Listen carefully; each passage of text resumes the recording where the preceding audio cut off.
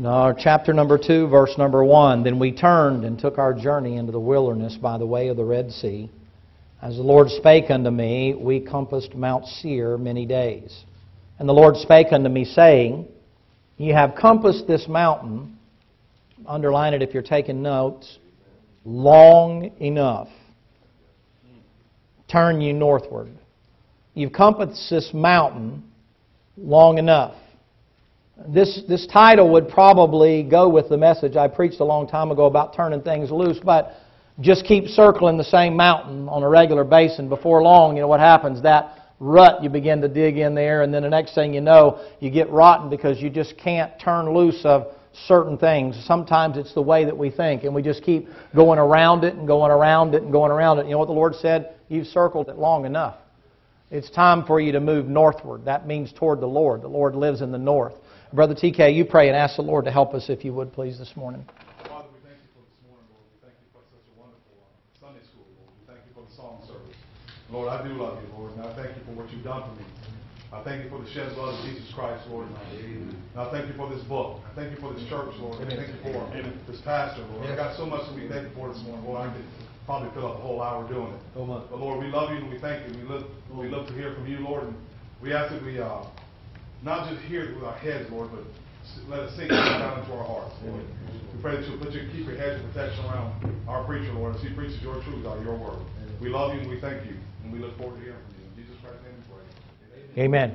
You young guys are looking for some men to be like. I could have dozens of men stand up around here. They may not be great athletes and they may not even be great in business, but they're great men because they're not ashamed of Jesus Christ. No matter what their career is, no matter what they're doing in their own personal or their secular lives, there's some great men that are in this congregation that you could model yourself after. And it would do you good to watch those men. And ladies, I could say the same thing for the women here. There's some good women here that are worth watching and saying, you know what, I'd like to be more like that lady right there. And I'm grateful for that. I'm grateful that we got some good, what I would call role models. And nowadays, you get a lot of accolades when you come to people. They want you to follow after basketball, baseball stars, some kind of sports figures, or a model or some movie star or whatever it might be. There's not enough in the sense of Christians for you to make your life or model your life after. Just good, clean living people that have some moral turpitude and moral standards in their life and have got just a little bit of character, where they're not involved in all the other things in the world. And that's good to point your kids to. I mean, it's good they're looking at mom and dad. I mean, that's good you got good moms and dads or you wouldn't be here in church. But it's also good to have them looking at other people in other secular, other positions, to have them model their lives after. 2 Corinthians chapter number 1, please. You can let Deuteronomy go. I only wanted to use that passage there to say sometimes we have a tendency to get hung up in the wrong things. Sometimes we keep repeating even what the Lord says in Hebrews, besetting sins. Sometimes it's just a thought process. If you go contrary to the way the Lord has already painted the picture, you're going to wind up disillusioned. Too often our thought process is not addressed. How you think things are or how you think they're going to turn out can sometimes lead to great disappointment. Expectations lead to disappointments. In other words, well, if I get this job, then I'm going to get promoted, and then I'm going to, after I get promoted, my business is going to take off, and I'm going to buy this new car I've always wanted, and we're going to move up and get a new house, and then after we get the new house, then we're going to be able to buy this and purchase that and go on the vacation we always wanted, and then you lose the job, and then you can't find a job. Everything changes. Oh boy, if I could just meet and marry that girl, my life will be over and everything's going to be wonderful. But sometimes, not just as far as trouble or trials come along the way as far as divorce is concerned, but sometimes physical impairments and things come along that you didn't expect. God's already drawn up a picture and you're trying to paint it in a different way. And if you're not careful, you can get real depressed, you can get real disillusioned because, hey, you know what? It didn't turn out like I thought it was going to turn out. You prepare a sermon and in your mind you see yourself as a Charles Spurgeon or Billy Graham or DeWitt Talmage, and you stand in the pulpit and you get ready to preach and everybody kind of looks at you like a blinking frog in a snowstorm or a hailstorm, and you're thinking, man, this was really going good in my mind. You know, you get up and all of a sudden you realize you're kind of disillusioned. You think, boy, this dress is really going to look good until you look in the mirror. And you realize that the Coke bottle looks more like a mayonnaise jar and you're thinking, wow, what happened to me? Well, in my mind, I know for a fact there's got to be some women that either don't have a mirror or friends or both. Because some of the things you see them wearing, it's kind of like, you got to be kidding me. You don't have a friend. They would not let you go out of the house like that. Come on, it's funny. You can laugh a little bit. Don't get too personal. Or if you don't have a mirror. It's like, did you walk by the mirror before you walked out of the house? I mean, like even the rear view mirror and the side view mirror in your car might be a good, at least take a look. I'm just saying. Sometimes we get disillusioned. We think to ourselves, you know what, I'm going to go on this diet, I'm going to lose, 5 pounds a day.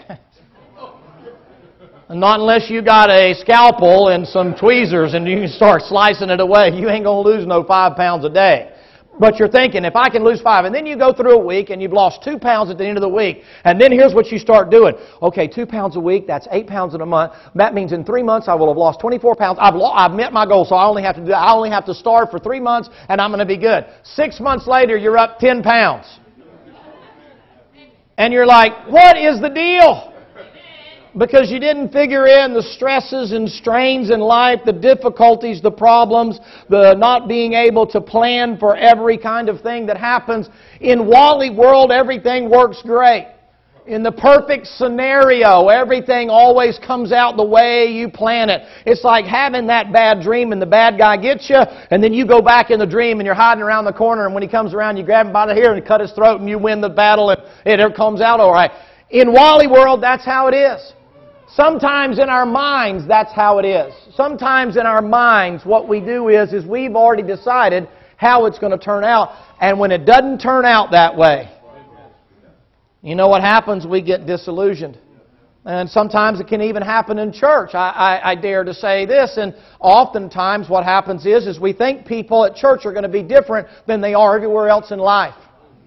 And we have an expectation maybe of the preacher, the pastor. We might have an expectation of other people, the preacher's wife, or maybe the deacon or the deacon's wife. And, well, I just think a deacon's wife should do so-and-so. I think a deacon's wife should be here. I think a deacon's wife should be there. I think my Sunday school teachers could do that. And you begin to build this big sort of, in a sense, this idea of how you think things ought to be. And then when they don't measure up to that, you're disillusioned, and the next thing you know, before long, there's a departure that always follows the disillusionment.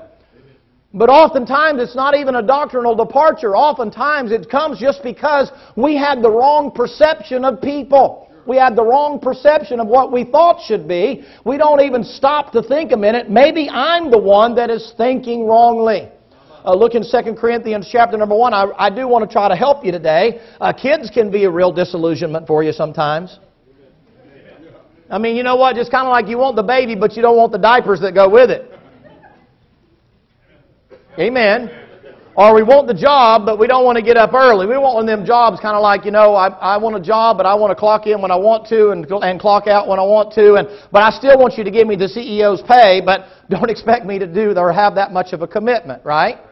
But oftentimes, you know what can happen? You think your kids are going to grow up and then they're going to go to school and maybe they're going to get a scholarship. Some of you guys that are all into sports, you think your guy's going to be the next Michael Jordan or whatever the big football player is or whatever. And you don't have the reality check to realize if they even wind up playing college ball, they've done something.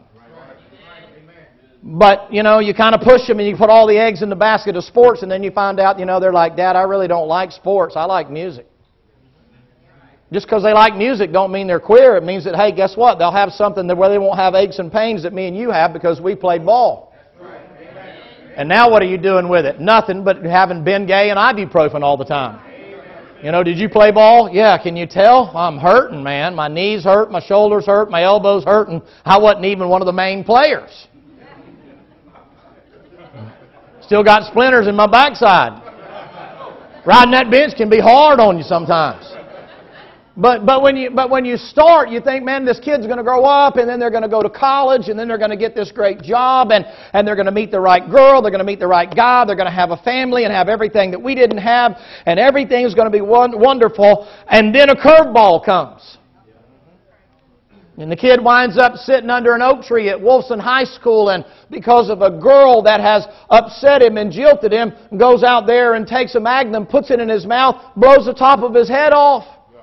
And there goes your dreams. Because you had all your dreams been up in that individual. It's like, I just know everything's going to work out. Now, I'm going to show you something to show you.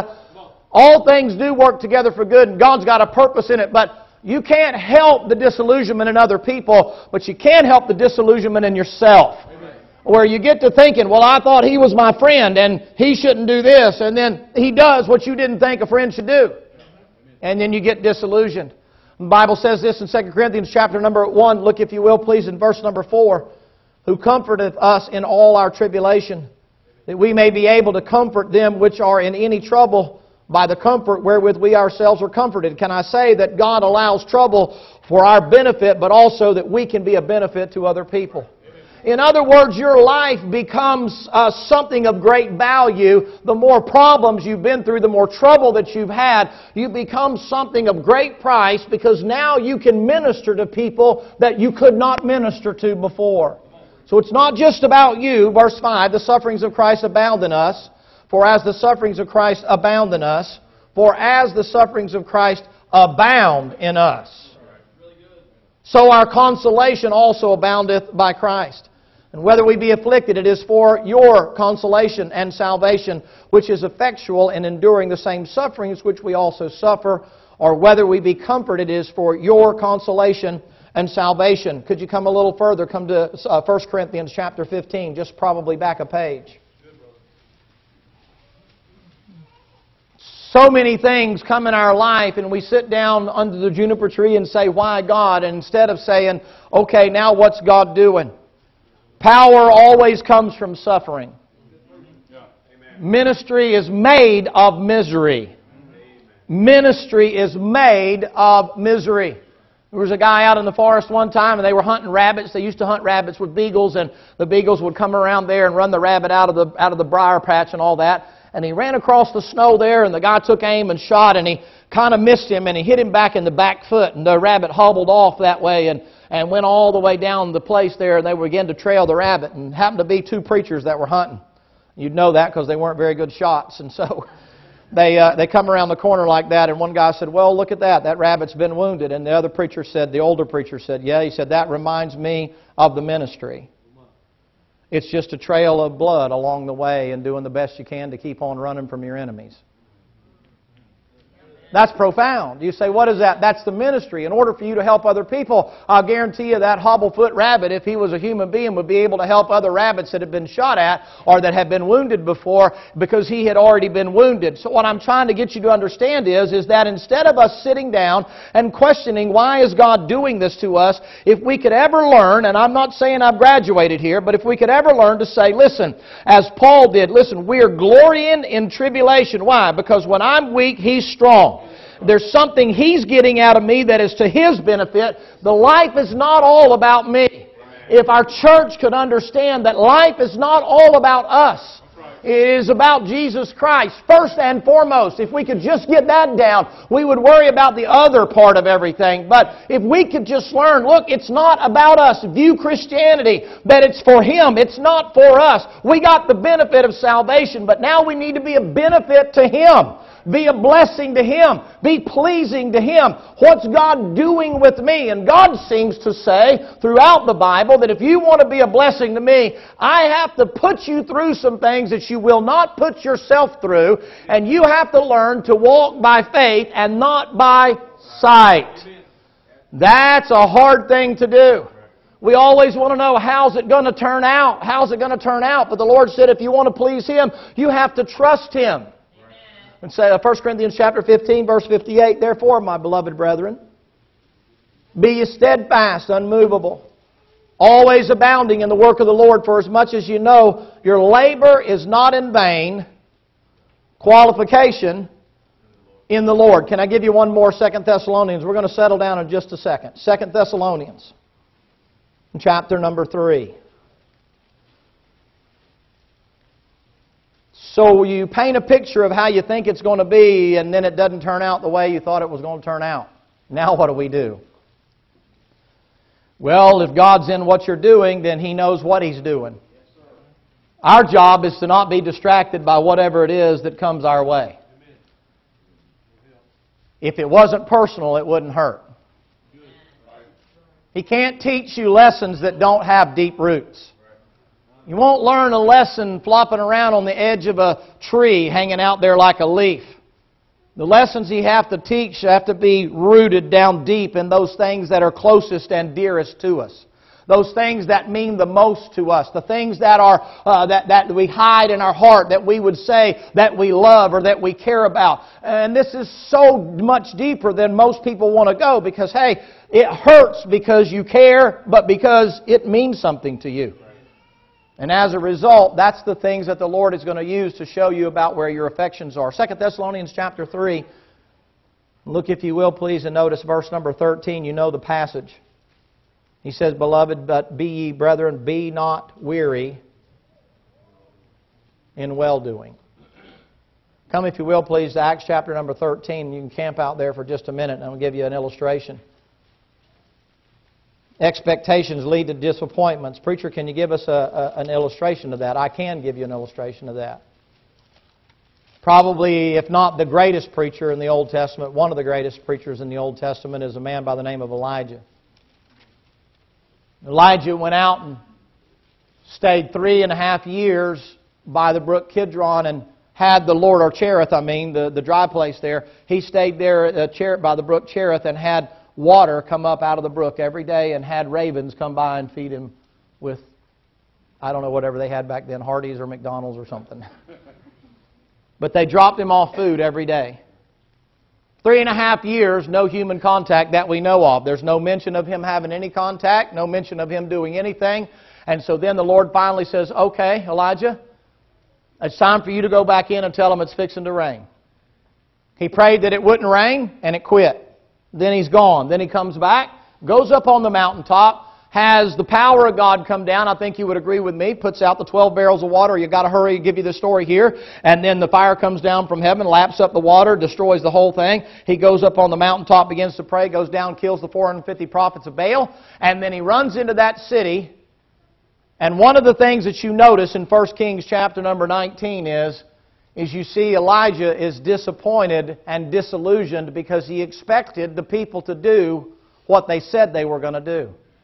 We got no God but our God, and we're going to serve whoever wins the battle. Oh, well, God won, so we're going to have a great revival. What oftentimes is missed in the passage is not Elijah running just from Jezebel because he fears for his life, but even more so, now a Jezebel chasing after him feeds the already being disillusioned, being discontented, being in a position where he's saying, you know something, I thought we were fixing to have a great revival. I thought we were going to tear down the high places. I thought we were going to go back to worshiping Jehovah God. I thought we were fixing to have the real deal. Israel was going to turn back to God, and the temple would be restored, and man, they're going to have a worship service like used to be, and preaching's going to return, and singing's going to return, and sacrifices are going to return. And guess what happened? They came back off the mountain, and in less than a month there had been no change. Isn't that how it is sometimes?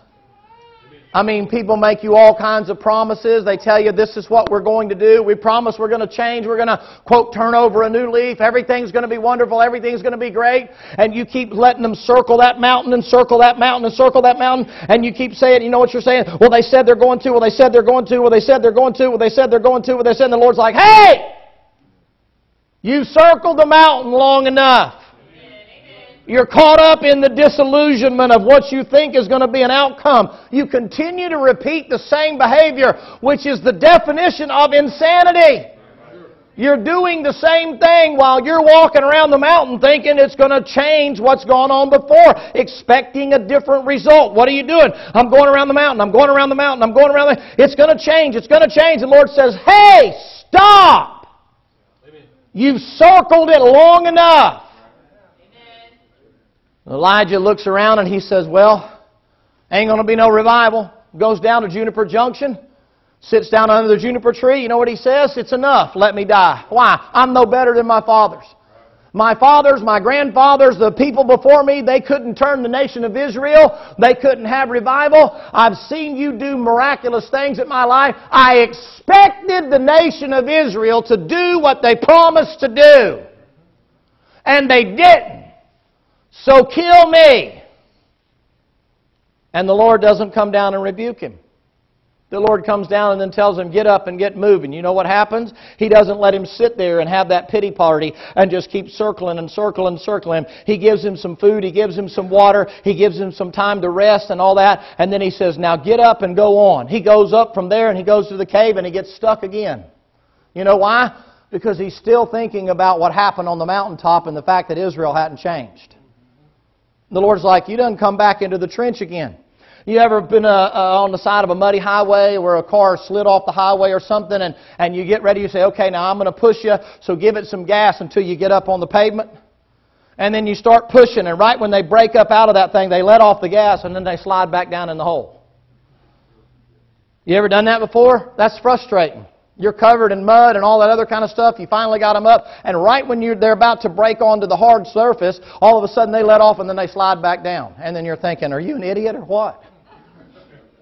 But isn't that how we are sometimes? We think, all right, I got the victory. I'm getting up. I've got me some food. I got me some water. I got me a little bit of rest. I'm moving on. The next thing you know, we find ourselves back in the dark recesses of the cave. And you know what we're doing? We're brooding over what we should have left a long time ago. Our disillusionment, our disappointment has now distracted us to the point because somebody did not do what we thought that they should have done. We expected a different outcome than the outcome we got. And we're ready to quit.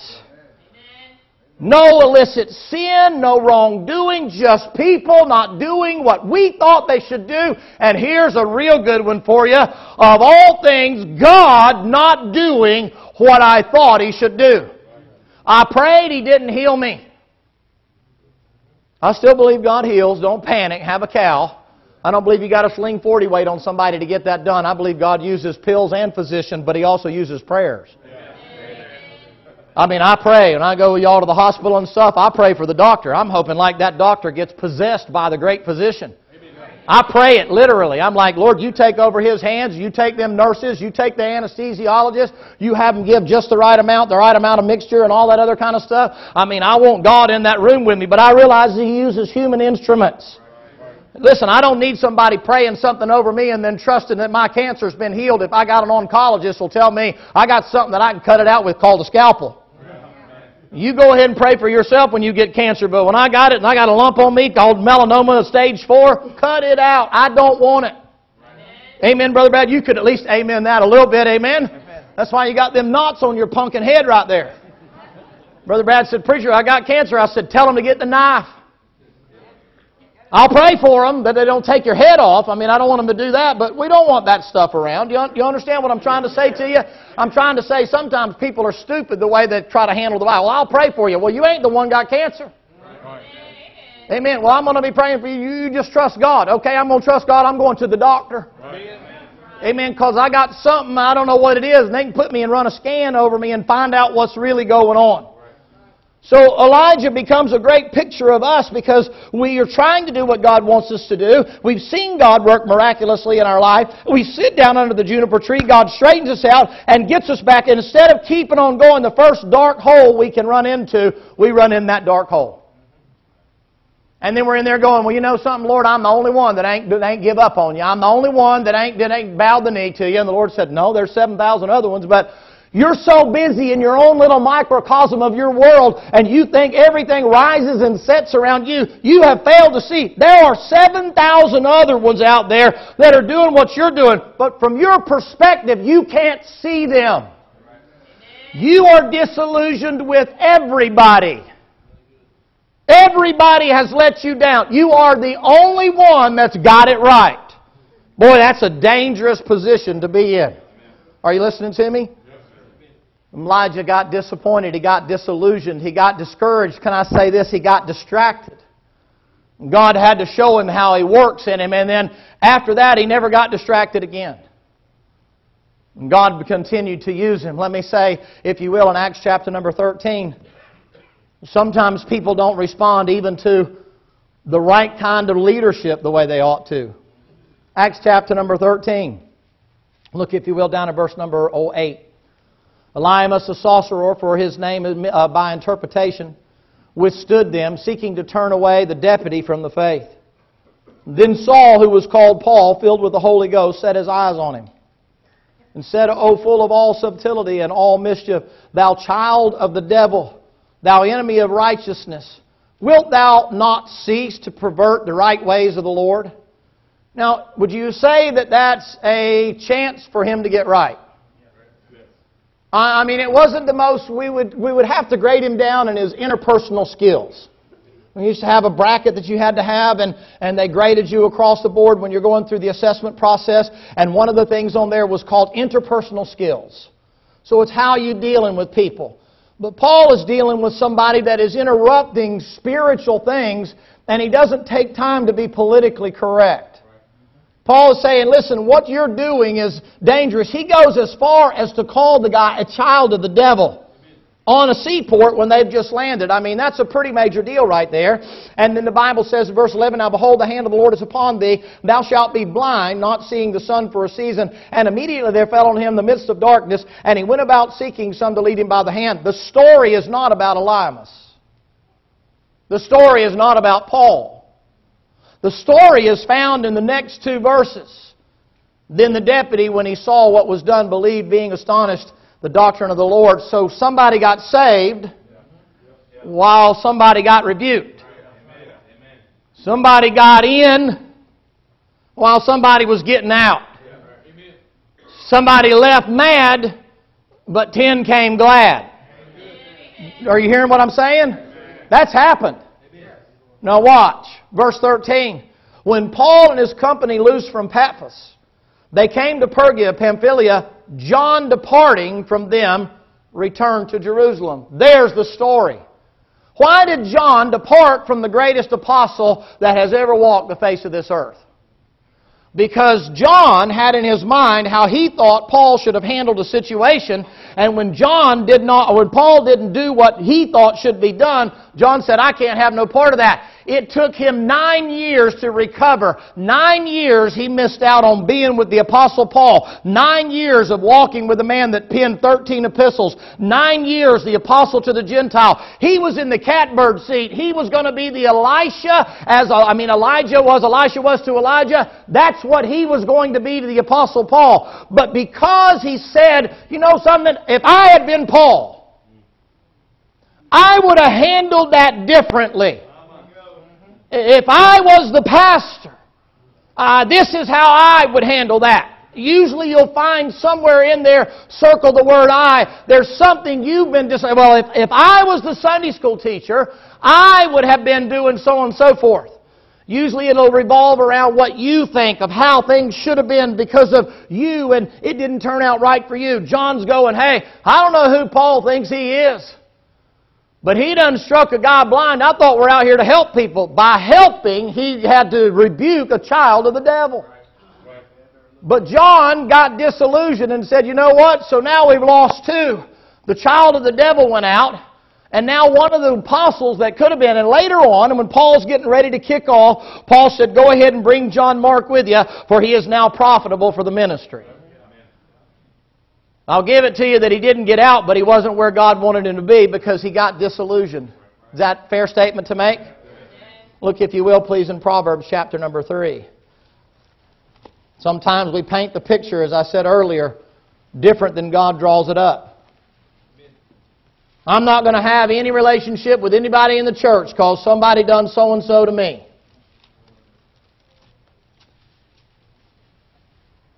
I know how my kids are going to turn out. How's that working out for you? If yours turned out good, you know what you realize? But by the grace of God, they turned out good. I mean, if your kids turned out good, you should thank God every second of every day that somewhere along the line they didn't get taken off the track by something else. Trust me, the older you get, the more realize the less you had in raising that kid. Some point they came to have a meeting with God and they chose to either get in or get out. Well, I know how my job's going to work out. I know how my business is going to work out. I know how my marriage is going to work out. You've seen enough illustrations. It don't always work out the way. You know what you got to learn to do? Say, Lord willing, I'll be there tomorrow. Lord willing. Say, why? Because I might go back down there and guess what? It may not be the Lord's will. I might be in the hospital tomorrow. Preacher, you come into Atlanta tomorrow, we'll pick you up, take you up here to Tennessee. You're going to be preaching all the distance and so on and so forth. Lord willing. Oh, well, yeah, Lord willing. Yeah, no, yeah, Lord willing. I mean, what if I get the flu tonight? I ain't going. What if I have a heart attack? So, well, preacher, you're healthy. But let me ask you a question now. Let me ask you a question. You go to the doctor, your cholesterol's good. You go to the doctor and all your arteries and veins are pumped out clear and so on and so forth. And the best he can determine, you're in the best of all positions to not have a heart attack. But how much pressure does stress put on you? Oh, you're healthy as a horse. Well, how'd you have a heart attack? Something broke me. Something happened in my life that made my heart rate go through the roof, and it revealed a weak spot they couldn't see. I was within the normal limits, but man, when that thing shot up over 200, she shut down, man. Life changed. I got to make an adjustment now for the rest of my life because I got to make sure that it doesn't get to me. Are you hearing me? Stress is real. A lot of people think, sometimes they think preachers are this way or they think policemen are this way. I just happen to know a little bit about those two things. But they think because they handle stress well, they think everybody handles stress well. It just depends on what stress that is. Sometimes when people come in, they add more stress to your life, and it's actually good that they're not around because it's like, man, you came and did nothing but bring trouble, bring stress, bring pressure, like we don't already have enough trouble, stress, and pressure. Dealing with whatever you're dealing with on everyday life. The Christian life is not stress-free. Do you not agree with that? How many of you here are saved this morning? All right. How many of you have had a stress-free Christian life? See? I've just told you the truth. The Christian life is struggle, it's trials, it's tribulation, it's compression, it's pressed down on every side, it's pushed, it's held up, it's being constantly tried and troubled. There's a constraining that is going on. There's a straining that takes place. Look, if you will, please, in Proverbs chapter number 3. Let me try to hurry. Preacher, what do I have to do? I have to learn to try to rest in the Lord. Yes. Easier said than done. Proverbs chapter number 3, you'll know these verses very well as soon as I read them to you. Verse number 5. Trust in the Lord with all thine heart. Lean not unto thine own understanding. In all thy ways acknowledge Him, and He shall direct thy paths. Be not wise in thine own eyes. Fear the Lord, and depart from evil. Now, there's a lot in those passages right there. You say, why? Trust in the Lord with all thy heart, and lean not to thine own understanding. So now watch. In all thy ways acknowledge Him. Now comes the problem. Then He'll direct your paths. That means I have to trust Him, I have to believe, I have to acknowledge Him in all my ways. In order to activate that promise in my life, for Him to direct my paths, I have to trust Him that the path He puts me on is the right path for me, even if my GPS don't tell me how to get there. That's tough. You mean the Lord said, yeah, you trust me, don't you? Yeah, you walk by faith, right? Yeah, but could you tell me where we're going, what's around the next corner? That's not trust. If you trust me, that means whatever situation you're in right now, God's got you there for a reason. He's trying to extract something out of you that you don't know exists, that you need to have pulled up to the front for you either to deal with or to make you better as far as He's concerned. But He has to put you through that. You have to trust. Listen, whatever you're in right now, including conflicts with other people, God's saying to you right now, you need this. You do trust me, don't you? He knew it was there. He could have stopped it. But He didn't stop it. Why? Because He said, I want to see if you trust me. Just trusting me because of making one foot in front of the other, that's not trust. I can see where I'm going. You trust me? Sure, Lord. Sure, I trust you. Yeah, no problem. And the Lord says, you trust me to walk through there? Lord, I just heard a lion roar in there. You trust me, don't you? Oh, Lord, I think there's tigers back there. You trust me, don't you? Well, can you open the door and let me see if they're in a cage? No, I thought you said you trusted me. I'm a little bit wore out nowadays. People say, well, preacher, you can get a little carried away with that stuff. Yeah, you're right. You can. I know there's a fine line between faith and stupidity, but let me just say this to you, ladies and gentlemen. I've never seen people exercise too much faith. I have seen them exercise too much stupidity. I have seen them go down and buy stuff that they know they can't pay for and call it faith. That's not faith. That's stupidity. But when God says to you, hey, there's something going on in your life right now, and you're going to have to trust me, you need this. Boy, that's where the water hits the wheel. That's where the rubber meets the road. That's where you all of a sudden realize, do I really trust the Lord? Not name it and claim it foolishness, but trust in the Lord. In all thy ways, acknowledging Him. In everything I do, no matter when I get up in the morning, when I go to bed at night, whether I'm at work, whether I'm at play, no matter what I'm doing, Lord, what do you think about this? What do you think about this? What do you think about this? Oh man, Lord, what about this? The Lord said, trust in the Lord with all thy heart, lean not that I understanding. Don't go by what you think you understand. You're disillusioned. That your understanding is in the carnal realm. Your understanding is in what you can see. You don't have all of the facts. Lord, they're ignoring me. Lord, they don't appreciate me. Lord, they didn't call me. And the Lord said, yeah, you know what? I kind of wanted to see if you trusted me, to see if you would stay, even if you didn't get all the attention, to find out what your motive for coming was in the first place, to see whether or not you wanted everybody to turn their attention to you, or if you were there to please me. Lord, does it please you? Yeah.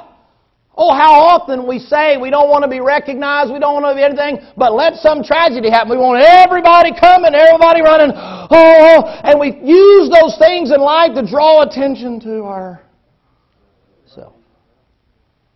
There's an appropriate amount of those things. Leave your finger here in Proverbs for just a second, if you will, please, and come over, if you will, to Matthew chapter number 9. I'm hoping this is helping you. If I don't get past this point, it's already 12 o'clock.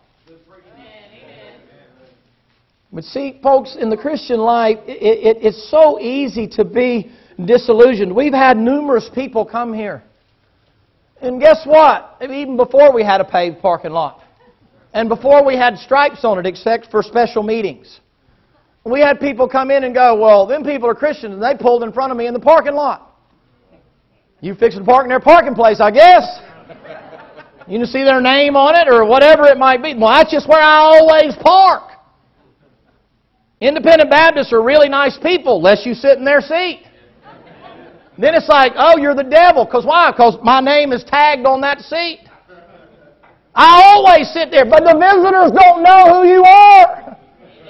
You're just a person to them. You're a people. They don't know your status in the church.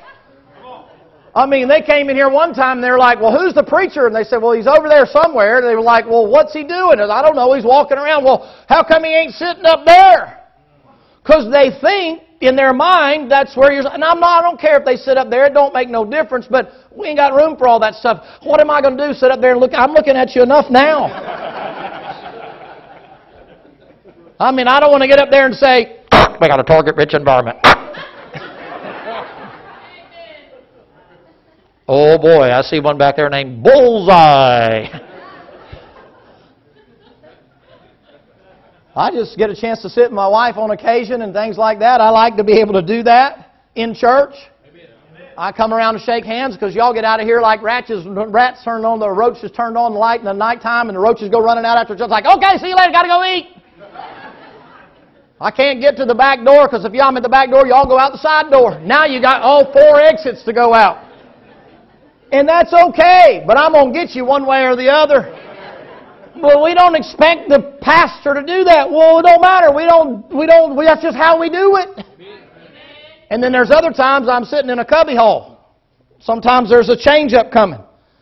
But oftentimes in churches, we get so disillusioned because we fail to realize churches are made up of people. Yes, sir. Yes, sir. And people can be the most delusioning thing in the world.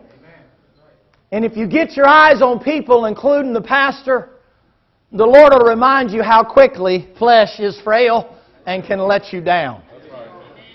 So it's not that you're not kind, but it's that you're kind without an expectation. Well, I went to church, the lady said, and some of your people didn't speak to me.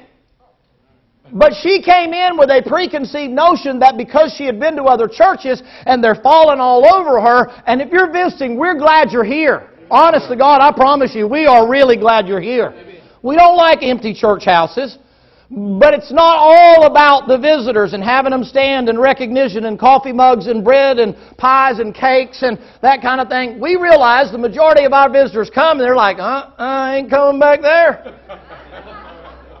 And so what they're like when you're in Vietnam. My friend, Brother Jim, used to tell me, he said, you don't talk to people in country the first 3 months because that's when they're usually going to get killed. That's what he said. You don't get close to them. They're a number to you because generally the first 3 months in country they get killed. After that, you start developing 3 months. Or you start developing a relationship. So what they figure is when you're here, they're like, yeah, you're going to be in a body bag. So the preacher will probably shoot you before this is all over with. So I'm not going to get to know you. That was supposed to be funny. It didn't come out right.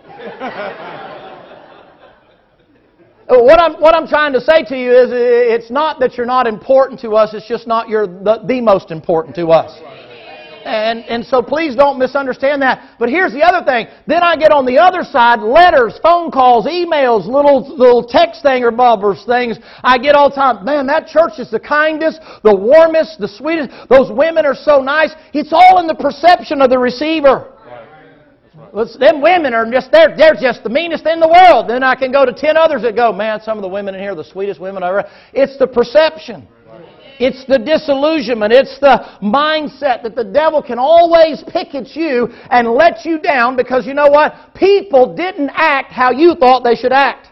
Y'all remember me using the illustration of the lady one time? She got very mad at me because she went to the hospital. Nobody knew she was in the hospital, and the next thing you know, I got a call 2 weeks later, Miss So-and-so was at the hospital, had been to the hospital, and she was mad. Well, I called her up, and I said, sis, I'm sorry, I didn't know you're at the hospital. It's your job to know, she said. I'm like, well, maybe you should at least tell me you're going.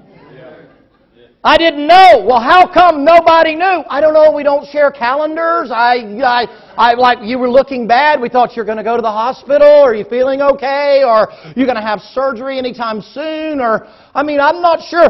But she had the expectation that everybody in her life knew. Oh, hey, she's not here. Oh my God, she must be in the hospital. Now you can't really say that about anybody, but maybe Miss Pat. If she's not here, something ain't right. Amen. The rest of us, it's kind of like, they're not here? Yeah, well, you don't know where they might be. But Miss Pat, if she ain't here, something done gone wrong. Somebody better be checking between here and her house to make sure she ain't in a ditch or something. Somebody ain't knocked her in the head or she's in the hospital. But the point I'm making to you is this dear lady, and she meant well, but where she came from, it was all about the people all the time. And so she thought, well, I'm going to come here, and as soon as I'm missing, somebody's sending me a card, somebody's sending me a letter, she came from a church that had 4 associate pastors, all given to the ministry of visitation. That's all they did. All they did every Sunday, every Monday. Got all their lists together on Sunday. Monday through Friday, all they did was hospitals and homes, hospitals and homes, hospitals and homes, hospitals and homes. So she came from that environment. She thought, well, all churches work that way. And then she came here. It's like, preacher didn't come see me when I was at the hospital. I said, sis, I would have been there if I had known. But I don't have a crystal ball. I'm not trying to get on to you, but I'm trying to use some realistic illustrations that sometimes the truth of the matter is people are not mean to you. People are not ignoring you. People are not rude to you. You're whacked out in how you're thinking. You're disillusioned because you're expecting, Brother Jimmy didn't even speak to me. Brother Jimmy's got a headache. He didn't talk to nobody. Amen. Brother Jimmy don't like you. Who knows? He has a right not to like who he don't want to like. But man, how quick we can run off in a ditch, and then what it does, it disturbs our peace. It disturbs our ability to rest in the Lord. It means that we come to church and we're just grinding. We're just walking around that. Oh, nobody likes me. Nobody likes me. Nobody likes me. Then somebody's going to park in your parking space. Somebody's going to sit in your pew. Somebody's going to eat all the chocolate off your peanuts. There's going to be one chocolate donut left. They are going to eat that donut, and they're going to look at you and go, there's Brother Mitch. What's this? I'm going to eat that. I know you wanted it. Na, na, na, na, na, na. Or pick it up and go, did you want half? In the name of Jesus? Right? And if Mitch is disillusioned, you know what he's going to see? He did that intentionally to hurt me. No, he's just a jerk. He would have done it to anybody. You just happened to be at the right time, and it's like, oh, you are like the perfect one. I don't like you, so you got on a purple shirt, so I'm just going to do it. People that are haters, they don't have to have a reason. That's just how they are. But the devil knows how to put those other of you that are always disillusioned by people in the path of haters. They know how to always get you because it's so easy to knock you out of the battle. I know I'm pressed for time. I feel like an Egyptian mummy this morning, but can you just give me a couple of minutes? You got that right? Egyptian mummy, pressed for time. If you laugh, it goes quicker. Here's what's coming in the car, honey. Whenever you have to repeat a joke, if it wasn't funny the first time, it's really not funny the second time. And then she'll say, I'm just trying to help you. She goes, if you have to explain it, just realize it just didn't go. I know we got a missions fair. I want to break this thing off, but can I give you just a couple of things real quick, and then we'll go to our missions fair. If I can get you to understand this principle, it will help you so much. You'll come in here looking for Jesus. He doesn't ever disappoint you. But if you come to Jesus expecting something other than what He's painted for your life, you will always be disillusioned by Him. The rest comes in the fact that, hey, God knows what He's doing in my life. Not my co-pilot. He's the pilot. I'm in the trunk. He's got the whole thing. He's running the show. And if He thinks this is what I need, man, what a blessing that He's taken time to pull me out and tinker around with me. Think about that for a minute. He cares enough about you to say, you need to be on the grinder. You need some sandpaper. You need a blowtorch. You need a scalpel. Or maybe you need a little oil. Maybe you need a little comfort, a little bit of care. But what a blessing to know that the Master of all things has got His hand on you saying, Mitch, I got something just for you, tailor-made to make you want to be pleasing to me. There's nothing better than that. But I won't tell you, it don't hurt. Man, when you get squeezed and squozed and pushed and shoved and pressed, it's hard. The Apostle Paul says, hey, when it comes to trust, he said, hey, we're troubled on every side. I mean, Micaiah said, man, it's easy to trust the Lord until they slap the tar out of you and throw you in jail. Jeremiah says, hey, it's easy to trust the Lord until they throw you down in the pit where the dung and all that waste is. Paul says, hey, it's easy to trust you, Lord, until we wind up shipwrecked and we're out here floating around in little pieces and I go up there and a snake bites me. Easy to trust you, Lord, until some tragedy happens in life. Then we lose that inner peace. I'll give you this real quickly. Matthew chapter 9, if you're there, look in verse number 36. Verse 35, Jesus went about all the cities and villages, teaching in their synagogues, preaching the gospel of the kingdom, healing every sickness and every disease among the people. But when He saw the multitudes, He was moved with compassion on them because they fainted and were scattered abroad as sheep, having no shepherd. Can I say this to you, ladies and gentlemen, that the Lord wants to know. Let me give you this passage in Corinthians and then we're going to be done. I'll cut it off. Maybe we'll finish it tonight. Come to Corinthians. Let's see. 1 Corinthians 12. The Lord's saying, I'm not expecting you to be... Make it 2 Corinthians 12. Make it 2 Corinthians 12. The Lord is not saying that He's always an ogre pushing you beyond your ability, where you're just wore out all the time. But He also realizes life can wear you out. I mean, just living and breathing and making a living and trying to get your bills paid and keep the roof fixed and all the things that take up a lot of our life. Not wicked things, not evil things, but things that take up time in our lives. Is that a fair statement? I mean, stuff that cumbers us and it burdens us and it bothers us. You guys say what you want to say, but a leaking roof bothers a woman more than it bothers you. In her mind, that roof leaking is an indicator the whole house is about to come down. It's the size of... Brother Donnie, why are you laughing so hard? It's the size of a pin, but to her, it's a big deal. And she loses her peace because she is losing her security. She's thinking, what else is broken down in here? And what might come in? And those kind of things. It's easier just to fix it than to try to convince her it ain't no big deal. But our rest gets disturbed, doesn't it? Our peace gets disturbed, doesn't it? You know, all of a sudden you get a thing. I got a thing the other day that said that they hadn't credited my account for something I had paid 3 months ago. January, however long that was. 3 months ago. And so I'm picking up the phone and I'm like, I can't believe they're doing it. Oh, so don't do this. And I pick up the phone and I call them up and I said, hey, this is David Peacock, my account number, so and so and so forth. And a lot of guys say, yes, Mr. Peacock, what can I do to help you? I said, well, I've got this thing here that says this hadn't been paid. She says, oh, no, sir, we've sent the other thing. We had a problem in our mail room and the mail got messed up and we didn't get certain things out. But no, sir, we show in the computer you paid this way back in January and it's all been taken care of, but it disturbed my day. And now I've peeled off and gotten all upset. Before I even made a call, I had jumped to the conclusions that they were doing something wrong. I mean, I was ready, like, da da da da da, you know. I mean, I'm getting the Tommy Hawk ready. I mean, I ain't got much, but what little I got, don't be messing with, don't tell me I don't pay my bill. I pay my bills. I ain't like a lot of independent Baptists. I pay my bills. Amen. I'm thinking, we ain't doing this. And she's like, sir, we apologize so much. As a matter of fact, we'll give you a credit for so-and-so. And I'm like, well, no, ma'am, I didn't. Now I'm backpedaling. You know, I'm like, whoa. But disillusioned before I even had the facts. You ever been there? Watch the Apostle Paul. Paul gets smacked probably in the head when he falls off his horse there, and he most likely loses his eyesight. Let me give you this right quick.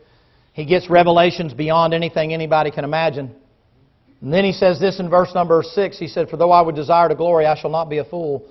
For I will say the truth, but now I forbear, lest any man should think me above that which he seeth me to be, or that he heareth me to be. Disillusioned, Paul said, don't be thinking of me something. Don't be fooled. Don't be thinking that I'm something I'm not. And lest I should be exalted above measure through the abundance of revelation, there's given to me, a thorn in the flesh. Messenger of Satan to buffet me. The Lord let the devil give that to him, just like He let the devil mess with Job. To buffet me. Why? Paul said, lest I should be exalted above measure. For this thing I besought the Lord thrice, that it might depart from me. And He said unto me, my grace is sufficient for thee. I got a whole sermon. That's just the introduction, but I got a whole sermon on this. We don't need anybody to help us when God says yes. Nobody has to tell you when God answers the prayer the way you pray it and God answers it. Man, we're the first one to stand up and, I just want to praise the Lord. So-and-so happened. I want to praise the Lord. God did this for me. I want to praise the Lord. What about when God says, no, you're going to keep that thorn? What about when God says the baby's not going to get well? What about when the Lord says that prayer that you prayed, I'm going to tell you, not maybe, not wait. I'm telling you no.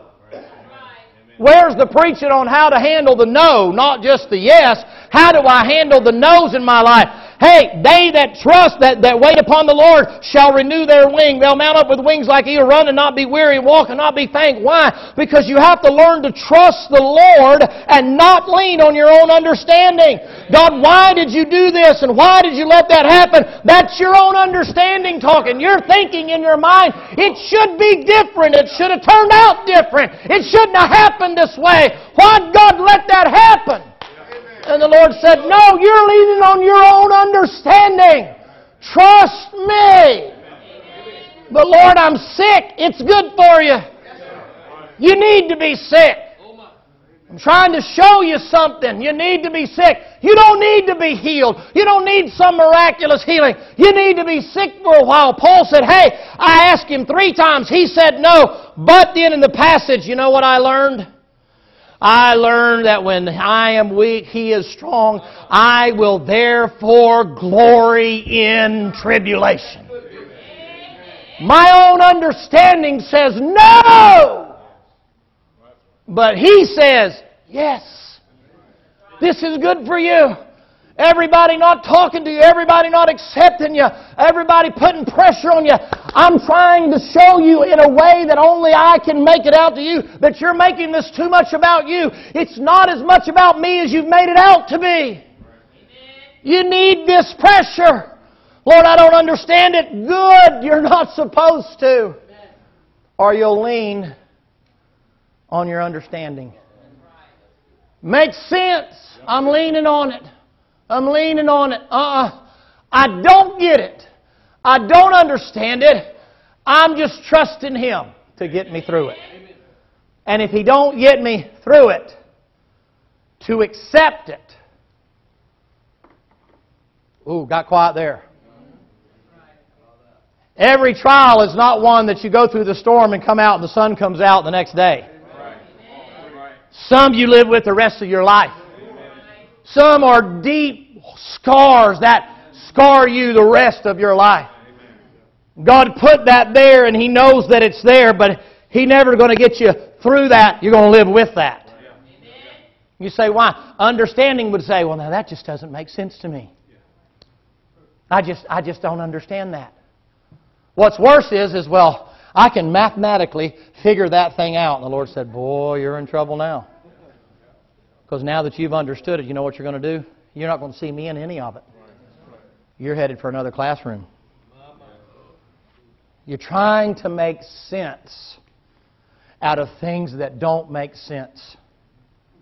Listen to me, kids, I'm almost done. I know I've said that a dozen times, but I really am.